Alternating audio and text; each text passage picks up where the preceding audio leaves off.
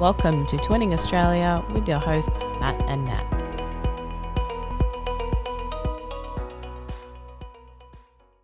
And welcome back to Twinning Australia. I guess in this episode we're going to be talking about a bit of a range of things, probably before you're expecting or before you are even trying to have a baby. So there's a couple of crucial, main points that we wanted to have a bit of a chat about. So Natalie, I think probably the first place to start would be insurances, whether you're going to go private, public, whether even your employer, do they pay maternity leave? So Nat, do you want to kick us off there?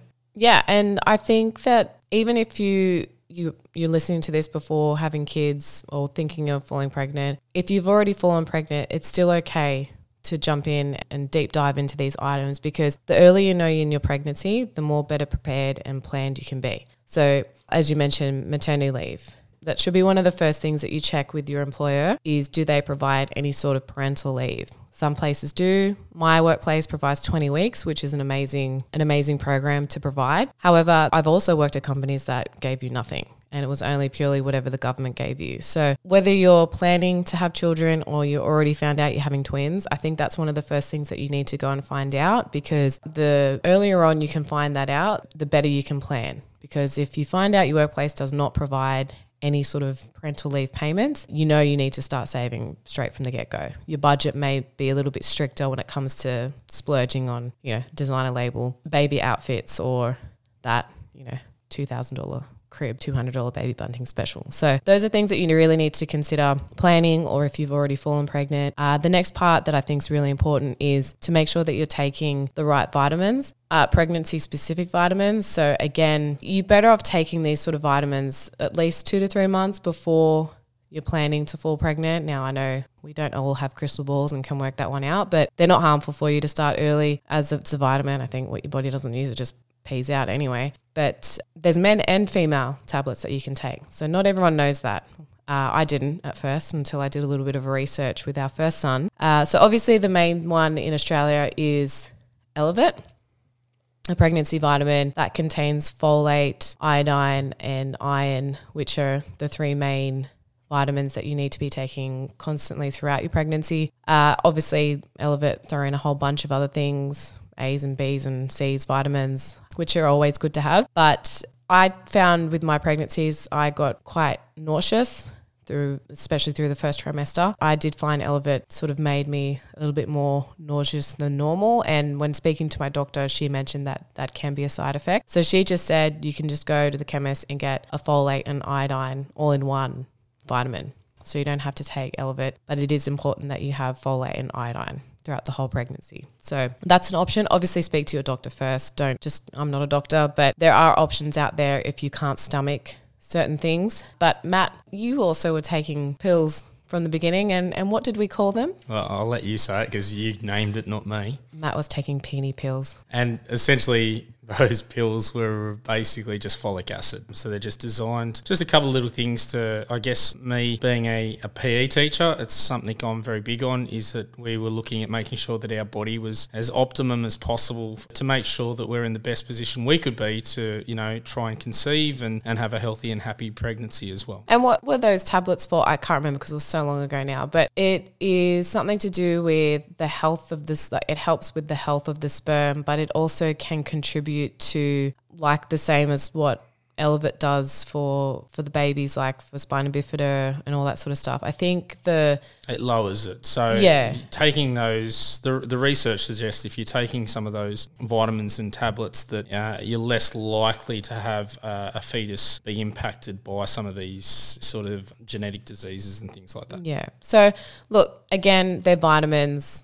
Unless you've got an allergy or something like that, obviously, you need to check with your doctors and all that. But yeah, there's no harm in giving them a go if your body is happy to tolerate them. And really, the first trimester is such an important time for the fetus growing. So anything that you can put into your body that will help support their growth in a healthy manner, definitely try it out. But as I said, if you weren't planning the pregnancy and you weren't taking these vitamins months prior to falling pregnant, just start straight away as soon as got the word, and obviously speak to your doctor in case you've got any sort of allergies and so forth. I guess the next big thing that you really want to start thinking about, if you haven't already conceived or you're starting to think about conceiving, is looking at whether you're going to envisage yourself going down the private or the public sector for healthcare. So there's a couple little tips and tricks that we've picked up along the way, and a lot of people don't really know these. So if you do have private health insurance, pregnancy and maternity are not covered under your general insurance, I guess, umbrella. So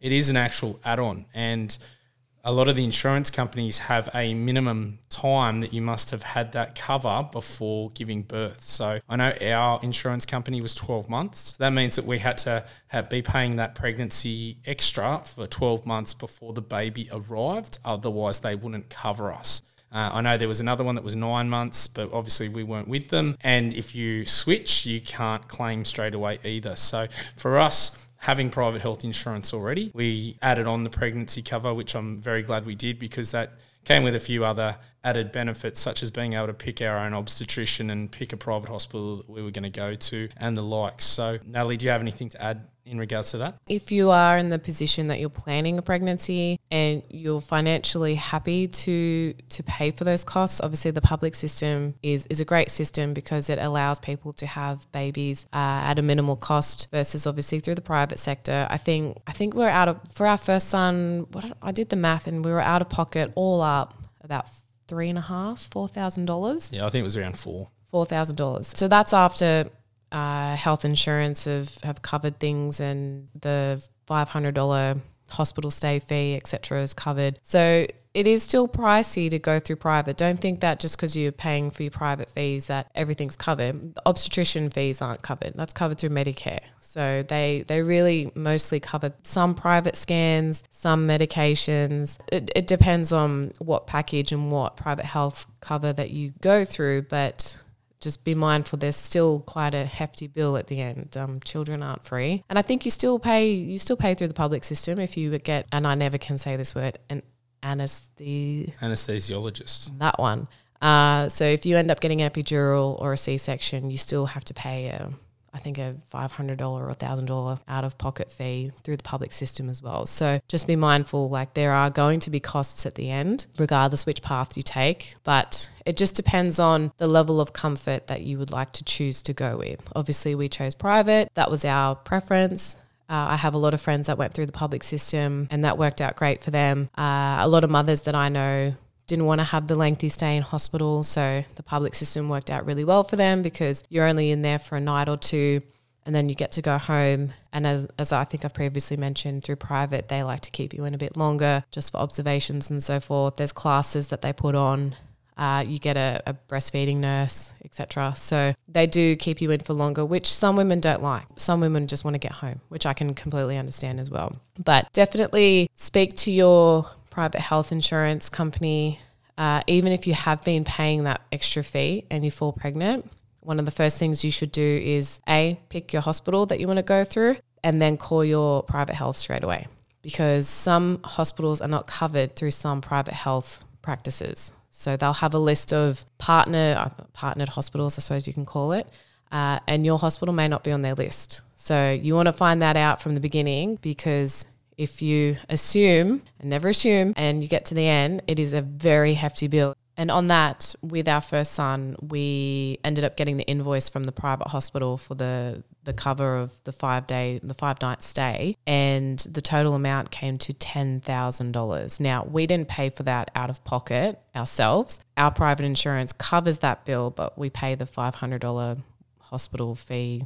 So our private health cover took care of the $9,500 difference. So that is a hefty bill. So you certainly don't want to be shocked with that one. Straight after you've had your baby, you come home, you want to try and rejoice and adapt to life, and then getting slapped with a bill like that just wouldn't be too lovely at all. So just to clarify, we only paid a $500 premium as opposed to paying the $10,000 that we would have if we weren't covered by our private health insurance.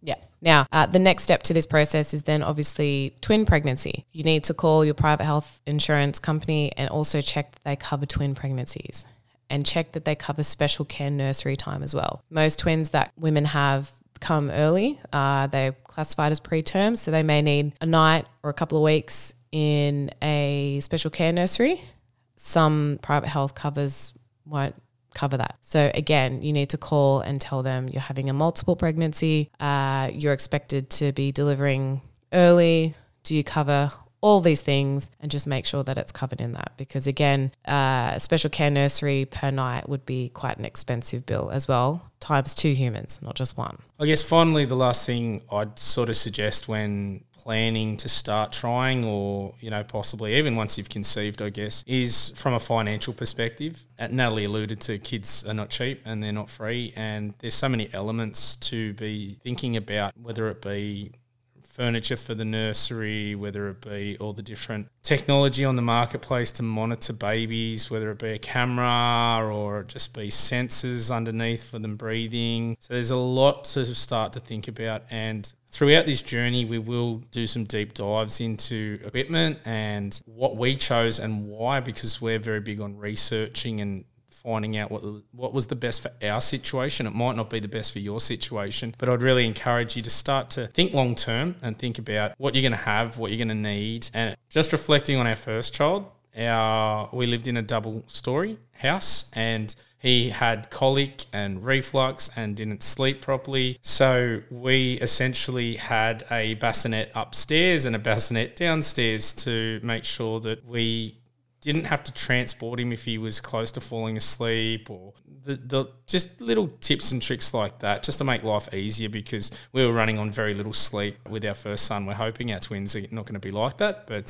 fingers crossed. Yeah, we'll wait and see. So there's so many things to start pre-planning and thinking about what the baby room's going to be set up like, what's the equipment that are the must-haves, and what's the equipment that are the nice-to-haves, and making sure you have that list. You're looking at your budget and you're not going overboard too, because there are a lot of hidden costs that pop up along the way. And the next episode we're going to be talking about, we're going to dive into that first trimester and some of the costs that will pop up that you're not planning for, especially if you've had a singleton and you're going into twins. So I think we'll leave that one there, and thanks for joining us, and we'll talk to you in the next episode. See you next time. Bye. If you have any questions for us here at Twinning Australia Podcast, please feel free to send us an email. Our email address is twinningaustraliapodcast@gmail.com. Otherwise, you can get in touch with us via our social media accounts: Facebook @Twinning Australia Podcast and Instagram Twinning Australia, all one word. Thanks for listening, and we hope to hear from you soon.